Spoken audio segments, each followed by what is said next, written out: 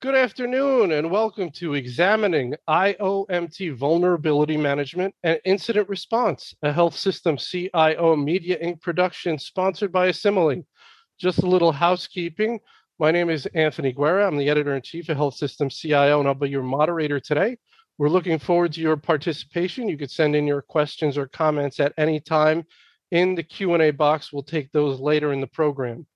Just so you see how we're going to spend our time today, first we're going to go about 40 minutes with our main panel discussion featuring Sanjeev Shah, VP and CISO with Centura Health, Paul Carrillo, CISO with Innova Health System, and Shankar Somasundaram, founder and CEO with Assimile. And then we will have our Q&A. So let's jump right in and get started. Lots of important stuff to talk about. Sanjeev, let's start with you. Can you give us an overview of your organization and your role? Anthony, thank you so much. Nice to be with you and the panelists. I serve as Vice President and Chief Information Security Officer for Centura Health. Centura Health is a healthcare system, largest in Colorado and also presence in Kansas, providing whole person care to people and communities we serve. We have about 17 hospitals, tens of clinics, soon to be 20 hospitals with a couple of acquisitions that we recently announced. So yes, we are in taking care of people in Colorado and Kansas and surrounding areas with services that we provide as a healthcare organization.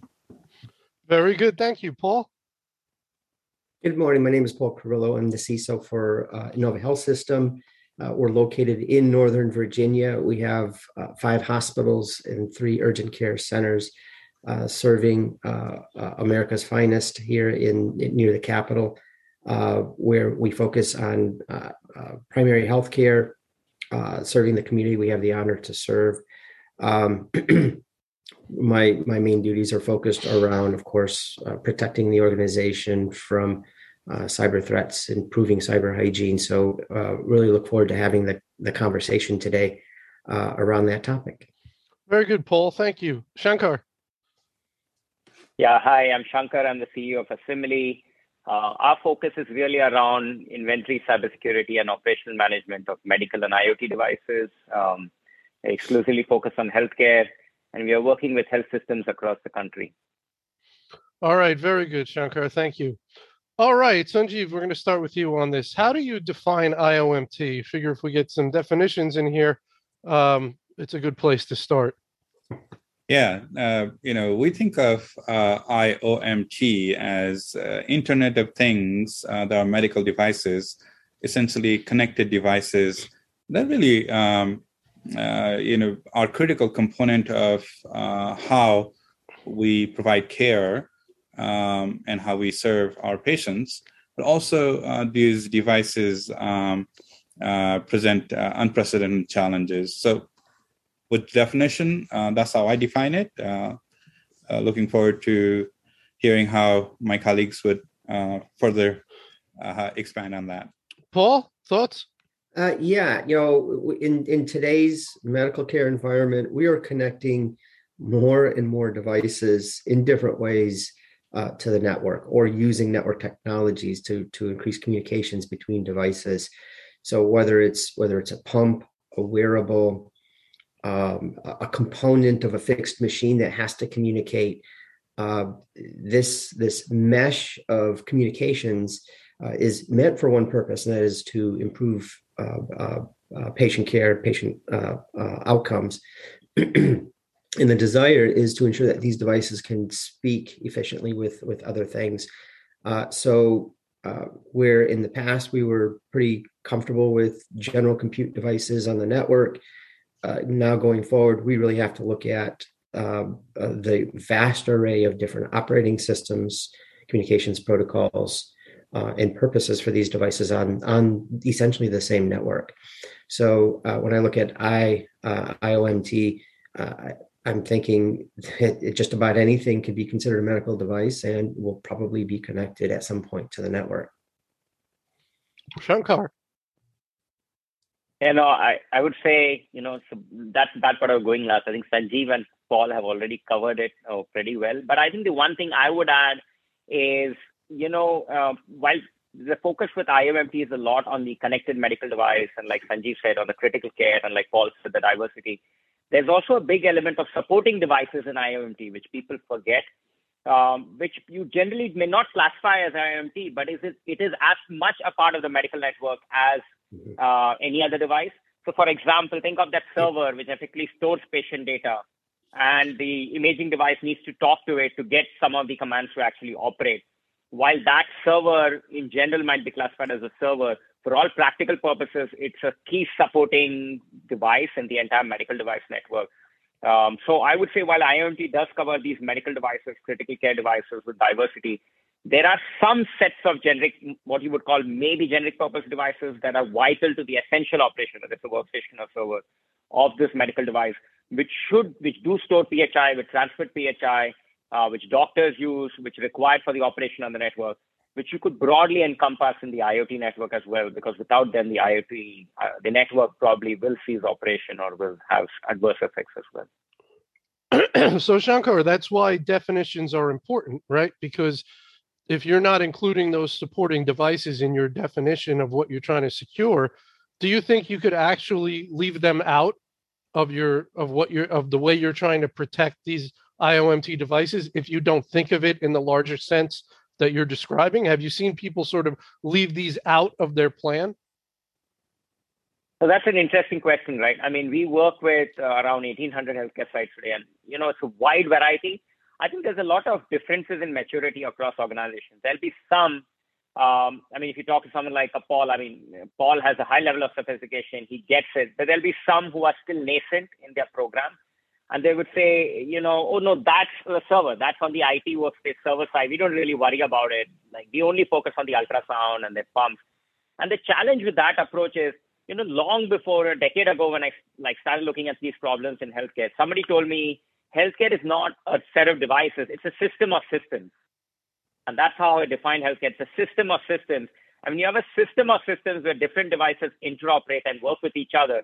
The challenge that happens is if you really want to look at it, whether it's from an inventory, cybersecurity, incident response, any perspective, you have to account for these, I would say, core supporting devices, because an attack, a threat, an incident could all originate from there, then hit your core critical devices, and that could be a problem. And, remember, I used to run the IoT business at Symantec many years ago.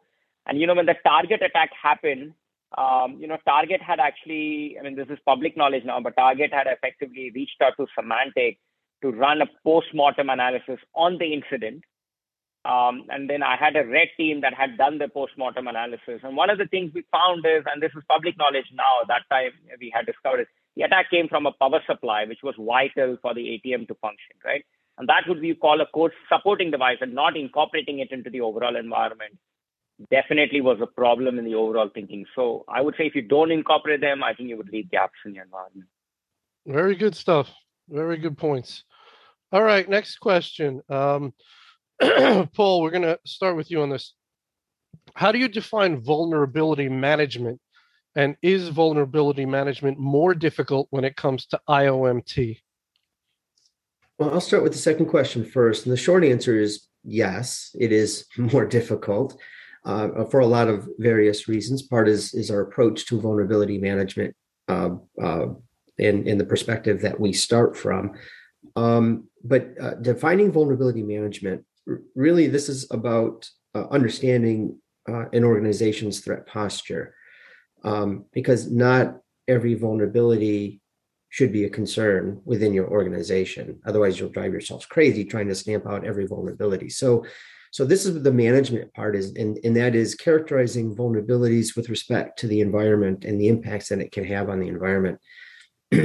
Also, not an easy endeavor. It does take a dedicated team to work on this, but it also takes partnership with various system owners and system custodians, so that there's good general knowledge of what the threat exposure looks like. So even a simple information disclosure vulnerability, which may rate very low, might actually turn out to be something of more concern if it's revealing the wrong kind of information. So vulnerability management really is around characterizing the vast array of vulnerabilities against an organization's threat posture.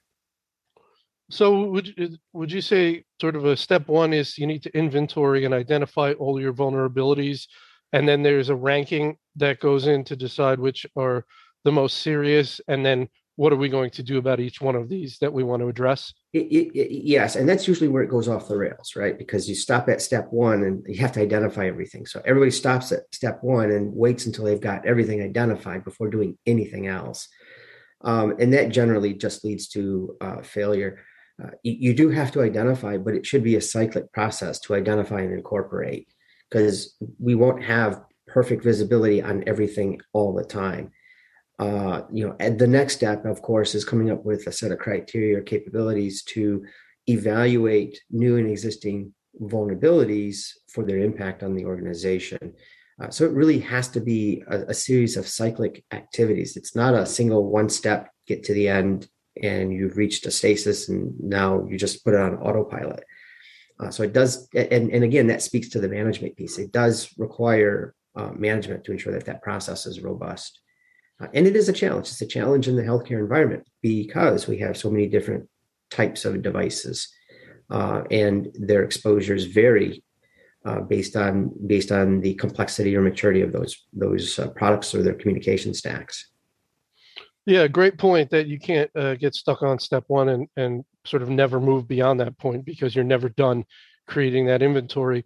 And we hear that a lot in so many areas of IT and security and other areas, which is a lot of people's number one piece of advice when we talk about tackling any kind of thing is just get started.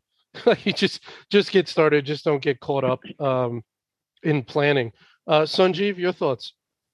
Yeah, well, let me first acknowledge, Shankar made a really wonderful point, which is we do have to think about IoMT as the ecosystem of systems and applications that connect, which all together present different sets of challenges within the context of our conversation today. And Paul is absolutely right. The challenges are, we don't really have all the information needed about devices, right? Manual data collections are prone to gaps, errors, inventories are incomplete. And this is a problem really across the industry, unless we have adopted a methodology by which we are looking to solve this problem. It's harder to understand device relationships, right? Then tracking and managing and protecting them is even more difficult. Essentially, operational efficiencies and the gaps that exist can be exploited by attackers or can simply be problem to errors or system issues that can result in outages or safety issues for patients from biomedical devices. So really, when we look at, for example, overall ecosystem that we have that surrounds the IoMT landscape, in that we find platform vulnerabilities to be the most significant gaps. Application vulnerabilities come second. And IoT vulnerabilities themselves are probably a small third, and everything else is probably 1 or 2%, like a firmware update. So really what is really needed here is a good visibility, right, to discover and profile any connected device so that we have automatically maintain a comprehensive up-to-date inventory, right? That's one. Then we got to have good insights, right? Analyze risk to stay safe and operate efficiently. And operate efficiently also means managing vulnerability efficiently in the manner Paul talked about it earlier. You got to understand your devices. You got to understand the type of vulnerabilities they have and have the right context.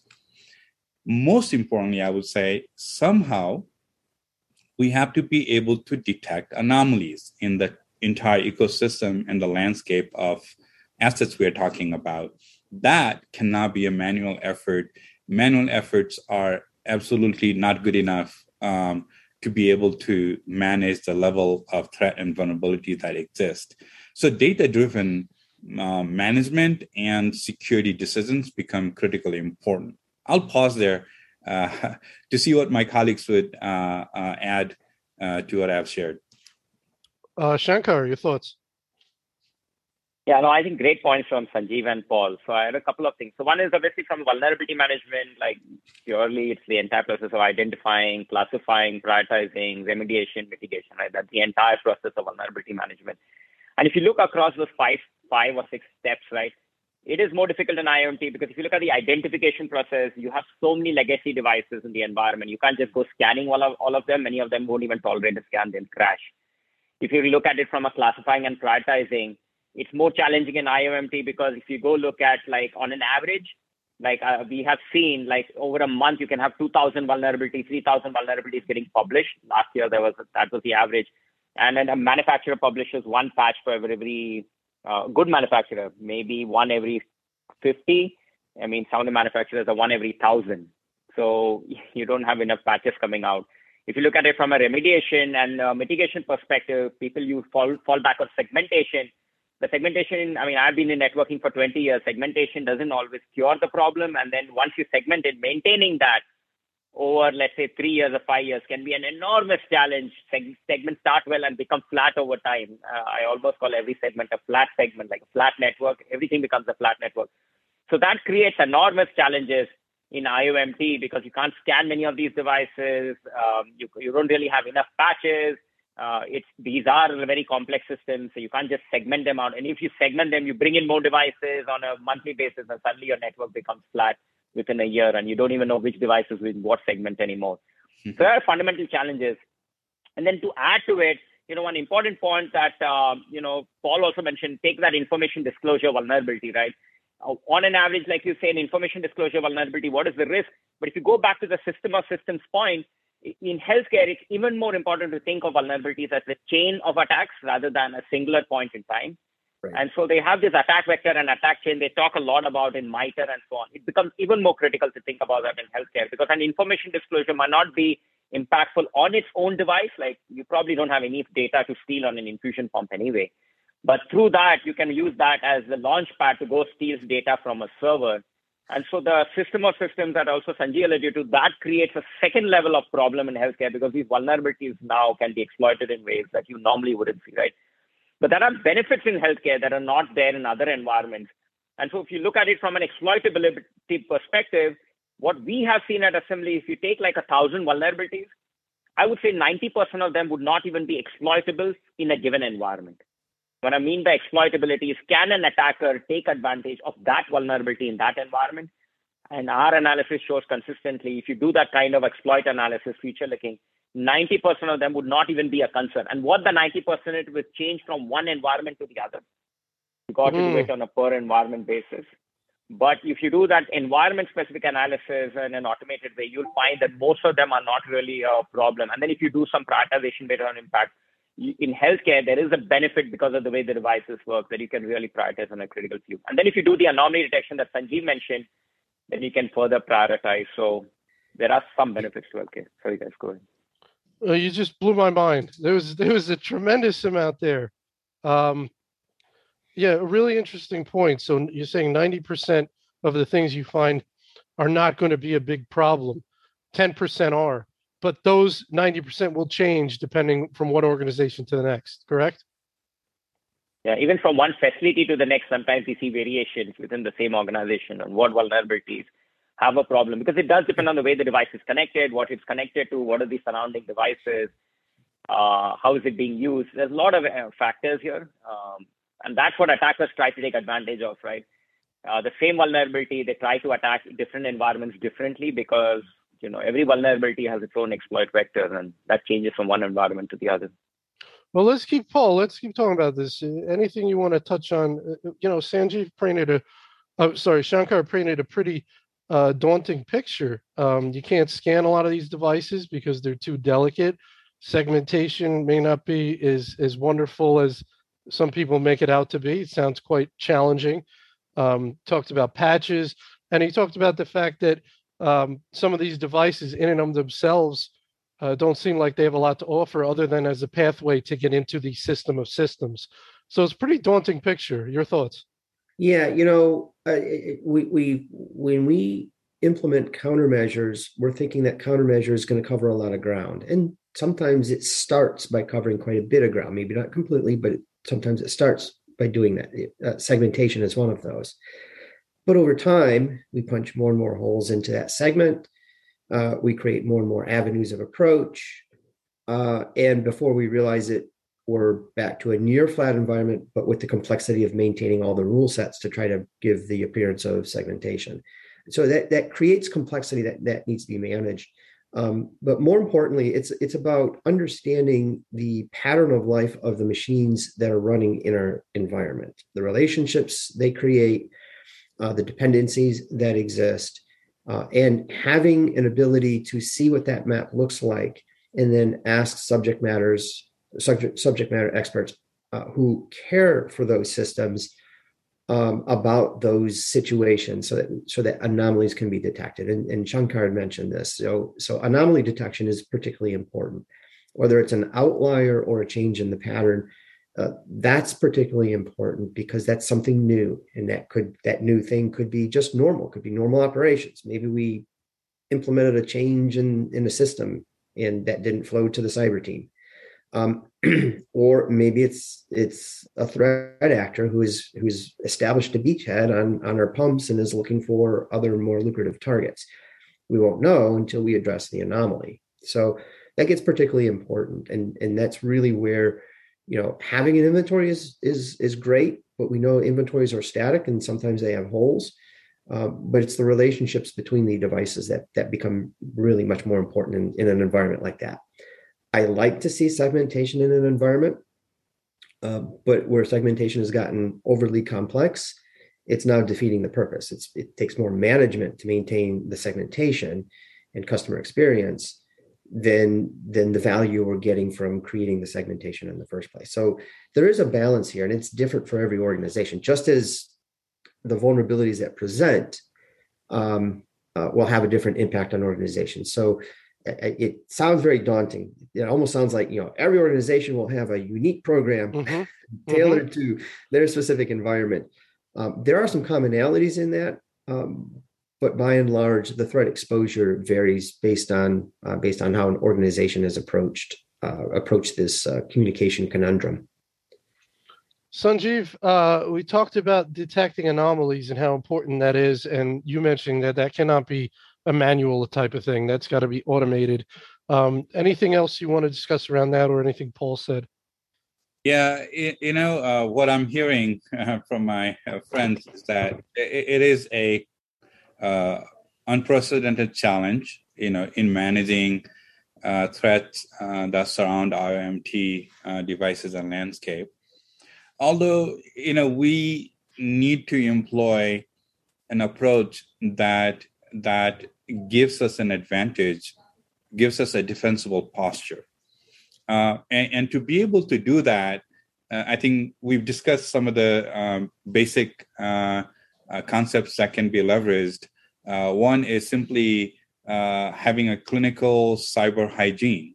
Network segmentation do give us an advantage in terms of defensible posture, although we all agree that's not enough. So let's kind of think about it in terms of why are we trying to manage these assets, and why are we trying to manage vulnerabilities, right? There are a couple of things that go through our viewpoint, and I reckon my friends will agree, which is one, we're trying to prevent any catastrophic damage caused by cyber threat that takes out or disrupts patient care operations, because these devices that belong to a certain network segment or a flat network are no longer available in the ecosystem. The second way of thinking about the risk itself is a harm to patient because of a malfunction or lack of availability of a device either because you had a network issue or you have a device issue, and maybe it was caused by a patching event. My point simply is that there are big issues we're trying to resolve from an operations perspective, but we're also trying to address patient safety risks that may be a bit more localized, when we talk about these IoMT devices. So if you think about it in those perspectives, we need to think about what safeguards can you employ to prevent that damage from occurring in the manner that you would if we didn't have the defensible posture. So I don't think we ought to let go of network segmentation, because what that does, it limits the damage to a certain segment if you have a problem. And no, it's not enough by itself. That's why you have to employ other techniques within that safeguard posture. That includes just managing hygiene of these devices, for example, and meaning managing the vulnerabilities associated with that. And how we go about doing that, we can employ a risk framework. We can look at a risk score, simulate that, have a orchestrated vulnerability scanning that doesn't disrupt operations of these devices, and have a remediation recommendation similar to what Shankar talked about earlier, which is a bit more programmatic, and you have a better lens of which vulnerabilities you manage that gives you the best advantage. And then when we talked about the different types of threats and how you safeguard against them, well, imagine a world where you know about your devices, you have good information for them, and you have a good tracking and management for it. Well, now we can manage network policies with that visibility of the infrastructure that we didn't have earlier. We can then reduce device risks and by strengthening that security posture. So the rules that we're talking about in terms of segmentation are no longer static, but they're more of a dynamic network policies that go on to address these risks. And then that advantage you can translate into having meaningful meaningful integration with partners that serves the overall ecosystem, and then gives us all a better defensible posture. So I would like to promote the concept of better defensible posture than having some absolute security posture that is hard to achieve, I'll admit, with IoMTs. Paul, I see. Go ahead, Shankar, and then we'll go to Paul. And I think Sanjeev made a great point, right? I would say if we up-level this entire discussion of vulnerability management and broadly call it risk management, then I would say, how do you define risk management, and vulnerability management becomes an aspect of it. Then segmentation, dynamic segmentation, integration, prioritization, everything can fall under it. And then you can choose to do it depending on what your organization needs the most, right? So then the problem appears less daunting because you're reducing risk. Sorry, Paul. I didn't want to. No, that's all right. So, spot on, absolutely spot on. We're in the business of trying to make patient care easier and delivered when needed by the clinicians, right? The other aspect of that is to increase the costs of those that would look to abuse those systems. And that's where we've got software-defined networks, profiles, segmentation, the countermeasures that we bring to bear. We'd like to believe we can stop every threat, but that's not going to happen. But what we should be doing is making it costly enough that somebody who would consider abusing the network decides that it's not value add to them, and they look elsewhere. They go elsewhere. That's really the right thought, I think, in terms of crafting good countermeasures. They need to be good enough that the cost of abusing systems is just not manageable for the threat, right? Because, if unless they're that terribly determined, they're probably not going to stick around for very long. So I have lots of conversations with system owners and with our vendors just on that point. I know we can't get to perfect. I know that some of the devices just simply don't have those capabilities built in, but what can we do to make them less of a target? So, eliminating services running on devices that don't need to be there, for instance. Those are the discussions that I'm having now with biomedical manufacturers and other IoT manufacturers. So I certainly welcome the dialogue, because in a lot of cases, the dialogue just simply hasn't been there. Paul, I think I would add, this is an area that's evolving, right? The use of IoMTs are ever increasing. The demand for the assets for clinical care is in ever so more. Not all organizations have the management of these assets centralized in a way that we can be most effective in terms of the security of it. So there are lots of challenges, but you make a good point. You just got to get started with knowing your inventory, managed versus unmanaged, and then to Sankar's point earlier, employing approaches that then gives us a risk management approach in how we look at these devices and assets. Shankar, anything you want to add there? I think we covered it all. I would say I think we covered it all. I think the last thing I would just say is, when it all appears daunting, right? The fundamental characteristics of the devices, like I said, allows you to prioritize a lot more than you would be able to do with IT workstations and servers if you look at it carefully, because of the way they are used, the way they are purposed, the way they are connected. So when you actually look at the details, the problem might not be as daunting as it appears initially. And you might be able to prioritize and focus a lot better than you would be able to do with IT workstations and servers. Anthony, maybe I'll add something else. Shankar just reminded me of this. Earlier I mentioned that platform vulnerabilities, at least, when we look at our landscape, account for 65% of vulnerabilities. Application vulnerabilities are probably 30%. And IoT vulnerabilities maybe 5-6%, and everything else, like firmware accounts for remainder 1 or 2. So the challenge is still with platform vulnerability, application vulnerability, largely speaking.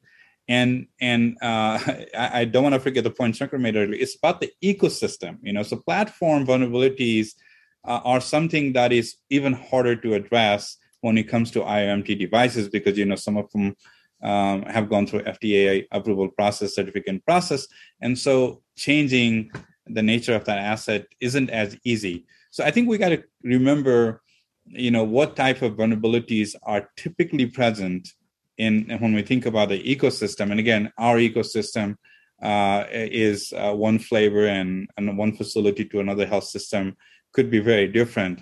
But I think that lens is very important in terms of what approaches we can all adopt in terms of risk management of it.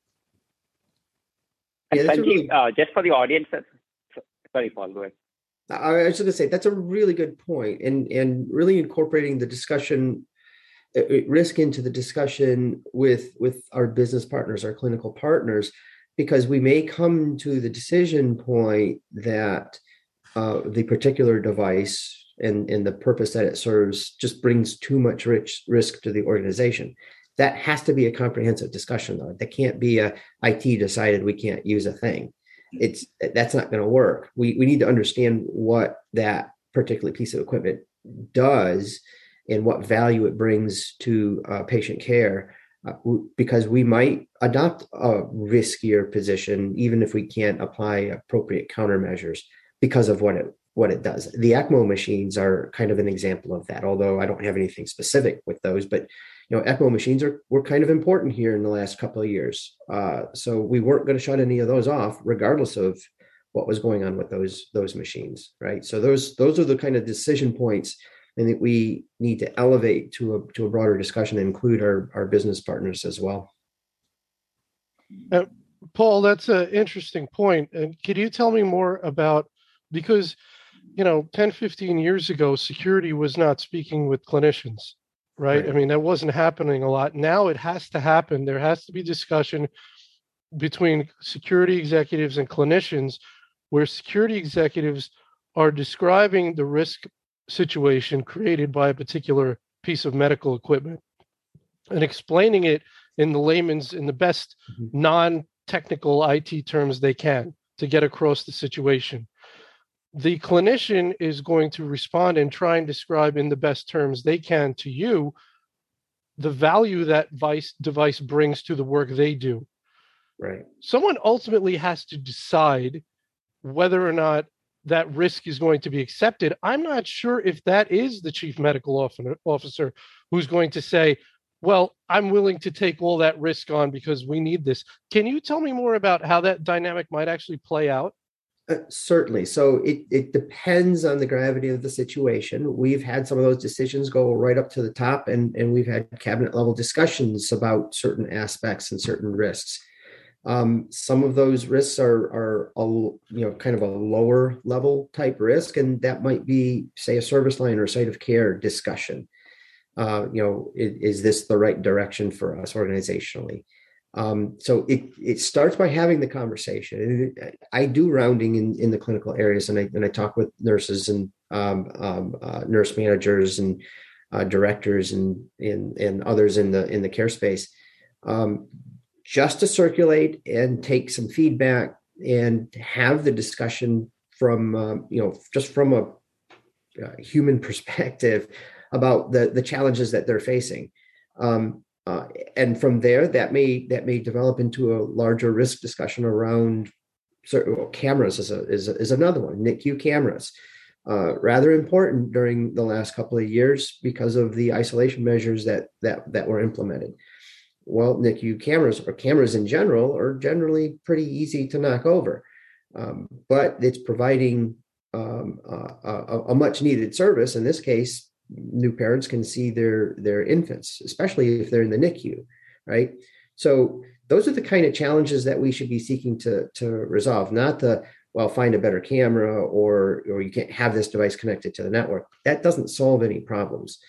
The problem to solve is, how are we going to ensure that parents of newborns in the NICU can actually see their newborn, because they can't go in and hold their newborn, right?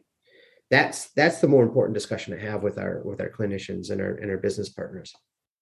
And Sanjeev, I think that's a very interesting dynamic that is taking place, is that security executives must truly understand the workings of the health system to the device level, must be comfortable having really back and forth engaging conversations with clinical leaders to, again, present the risk and understand the value. And then again, that ultimate decision process can go in any number of directions, but you have to be comfortable as a security leader to get to that level. Is that correct? Anthony, you make a wonderful point, and it's absolutely correct. In the manner that we approach the topic of cyber risk, and then IoMT is a component of that, is we take a multi-pronged approach, right? We have a governing body that is a combination of very senior level executives. We have an operations-focused security council that brings together not just the technical minds, but also operational leaders into that conversation. And we highlight risks around security at a level of depth appropriate at each level of conversation to bring insights and seek inputs. And we work on this issue in a very collaborative way, similar to a point that Paul very artfully made. The business that we are in is to care for our patients and the experience and supporting families. And the use case that Paul referenced of a child and childbirth, or a care of a child, and where we need families' interactions, I think first and foremost, what we try to do is think about clinical workflows, technology innovation, cybersecurity innovations that can go on to support and enable that. That is our on the forefront. What we don't let go at the same time is ensuring that safe and secure operations ultimately deliver the patient care that we all envision, and also do it in a way that is a safe operation. So both of those governance model aspects are extremely important. Also important is the part when a new device comes into the environment, we actually perform a technical evaluation of it to ensure it is architecturally fit for our ecosystem and landscape. And we don't say no to every asset necessarily or say yes to all assets. What we do is employ a risk-based model that says if we go ahead and employ this asset because it has tremendous value for healthcare operations, then what we do is we try to provide a mitigation approach in how that device or asset can then be adopted into the system. All that to say is it is a collaboration with our CMIO, our CNIO, clinical leaders, but also technical partnership to make the right decision every single time for our organization. And when we do it collaboratively, we ultimately end up achieving better outcomes. Again, this is not something that we always had. This is a process that has evolved over the years. And in the last, I will say, 12 to 24 months, we've gained some momentum and proper ground to have the kind of discussions and the kind of deliberations and kind of outcomes that I know my friends and colleagues also desire. Shankar, so what we're hearing is obviously the reasonable approach from reasonable CISOs, which is we're not the Department of No, but we are here to make sure that the organization doesn't take on more risk than it wants to. But I would imagine you've also seen some organizations that are still not bringing in the CISO and security personnel at the beginning of the process when they start looking at product. And then the security team has to play catch up and then sometimes play the bad guy because this was just unacceptable. Like, we can't even make this thing better. This one's too risky. You shouldn't even have looked at this. So you're seeing the gamut? Are you seeing the gamut from organizations that bring security in at the beginning to organizations that are not even bringing security in until security happens to hear about it? Is that still going on out there? Yeah, very much. I would say, you have the entire spectrum, right? You have organizations which effectively where the CISO is a key decision maker and whether we should buy a device or not, to organizations who say the CISO is an influencer, but sometimes clinical needs override, during the pandemic, clinical needs rightly in some cases override any other need. And so you take that into account, you put mitigating controls in place, but you can't make that as a primary decision. I've seen that. Whereas I've seen organizations who are saying, you know what, why do we even care about security? Let's worry about security later after we deploy it. And the problem is when you do that, you're always playing catch up. You already discussed all the challenges with existing devices. Now you bring in new devices, and now the CISO or the security organization and even the medical device risk officers, they're constantly playing catch up because on an average, we have seen health systems are churning 15% of their devices every year. So you add 15% to a large inventory, existing inventory. You got to solve it at the problem. And it's amazing that, Sanjeev, Paul, you guys are already looking at it.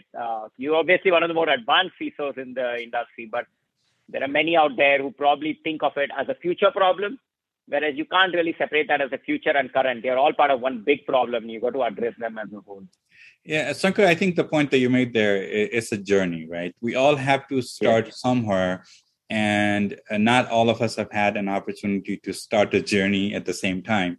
But I think deliberate effort and intentional collaboration are two really important pieces to ensure security has the right seat, right voice, but also has a business mindset and context to serve the organization well. And I think all of those come together, and it comes together over time. It doesn't happen just because we want it one day. I think that's the point that I will make. And I invite all security practitioners and leaders out there to think of this as a journey to make the ultimate progress that we all desire to make. Great point. Shankar, how would you describe the level of clinical knowledge and familiarity that you need to have to be a successful CISO? How much do you need to understand about what goes on the clinical side? You don't need to be a doctor. We're not saying that. but you have to have some clue of what this stuff does. And maybe it's something you learn over time, but it's got to be an interest of yours, right? I mean, you have to be interested in the workings of So, these devices. so I would say, there's so much nuances to medical devices in this environment that it's very hard. And the CISO has so much security technologies. Every day there's a new security technology. It's very hard. A CISO's hard role, and we have two CISOs, I don't have to talk to them. It's fundamentally a very hard role because you have to keep track of the security technology, keep track of threats, understand your own landscape, and then convince your board that everything you're doing has an ROI associated with it, right? I mean, it's a really challenging role. So in this kind of environment, it's very hard for a CISO to know the nuances, and knowing something half and at a very high level may not help. So I think the bigger, more important thing is to have a collaborative and partnership and be willing to listen with other key stakeholders in your organization who probably understand this really well. And like you said, I think it's the curiosity and the interest that's more important than the knowledge. Because if you have that interest and you have your right partner, and if you're willing to listen, then I think at the right moment, you can find the person in your organization, and there should be people in your organization who know something about the device, something about the capability, what you should look at, and really get that information to really solve it.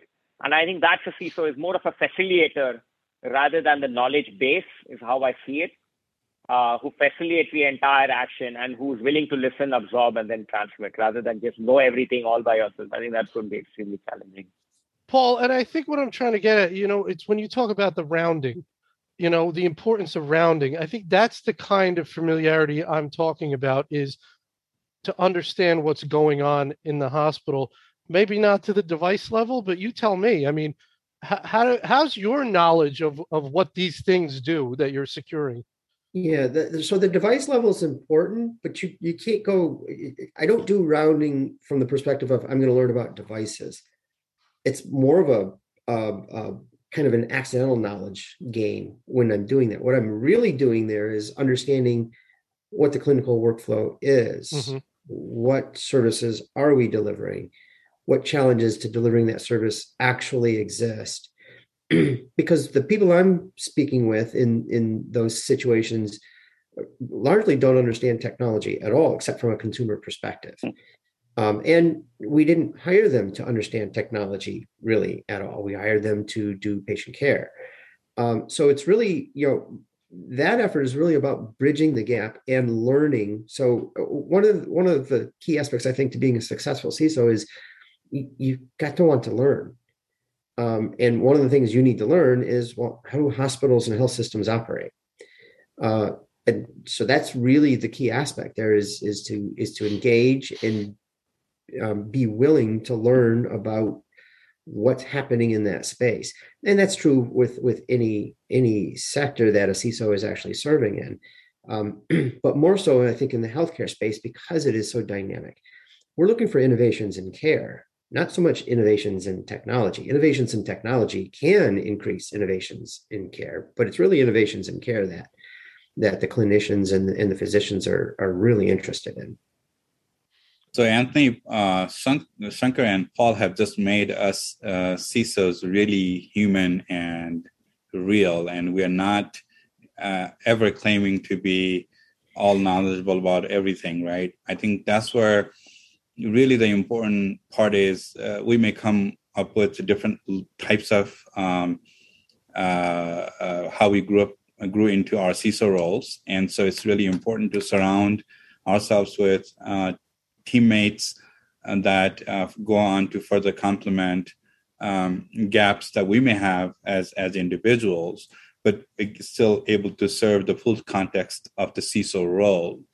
Second part that is even more important, and both Paul and Shankar have alluded to, being able to have the right conversation with your stakeholders to either promote better security, advocate a case, or saying, as sometimes a very hard, difficult thing, that this particular proposition has enormous risk to the organization, and here's why. What I have found in all my experience, and as I've been growing myself in my own CISO role over the years, is that you find colleagues who are receptive, willing to listen, and willing to lend support, in how best to address and manage that risk. And it's rare where somebody wants to take on risks that are really not good for the organization or good for patient care operations that we're all talking about. Very good. All right, I want to jump in here with the audience question. We have two audience questions I want to get to.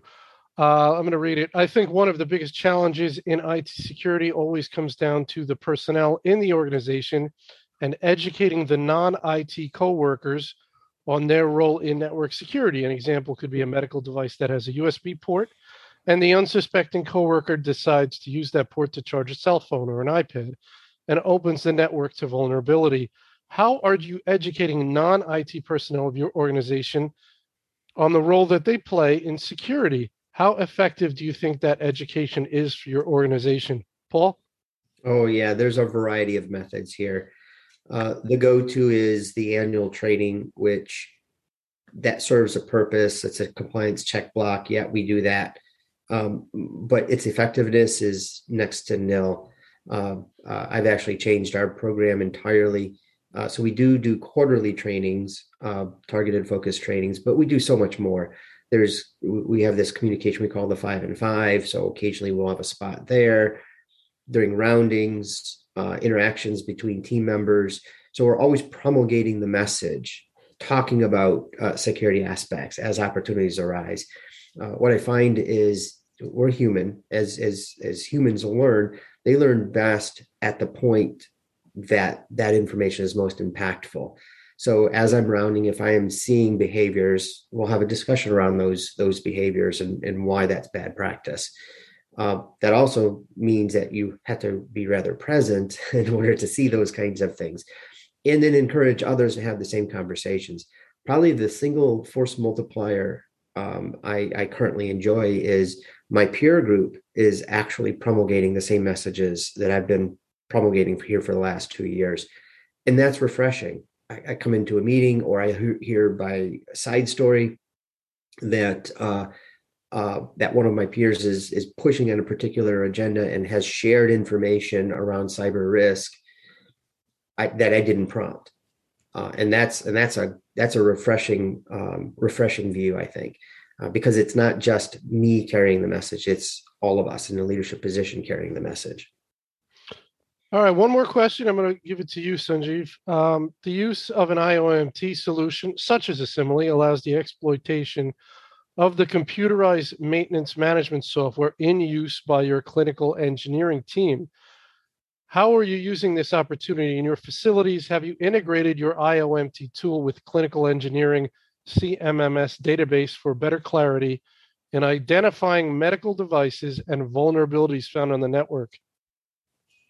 Yeah, another great question. I'll go ahead and admit that our journey of using an IoMT solution is fairly new.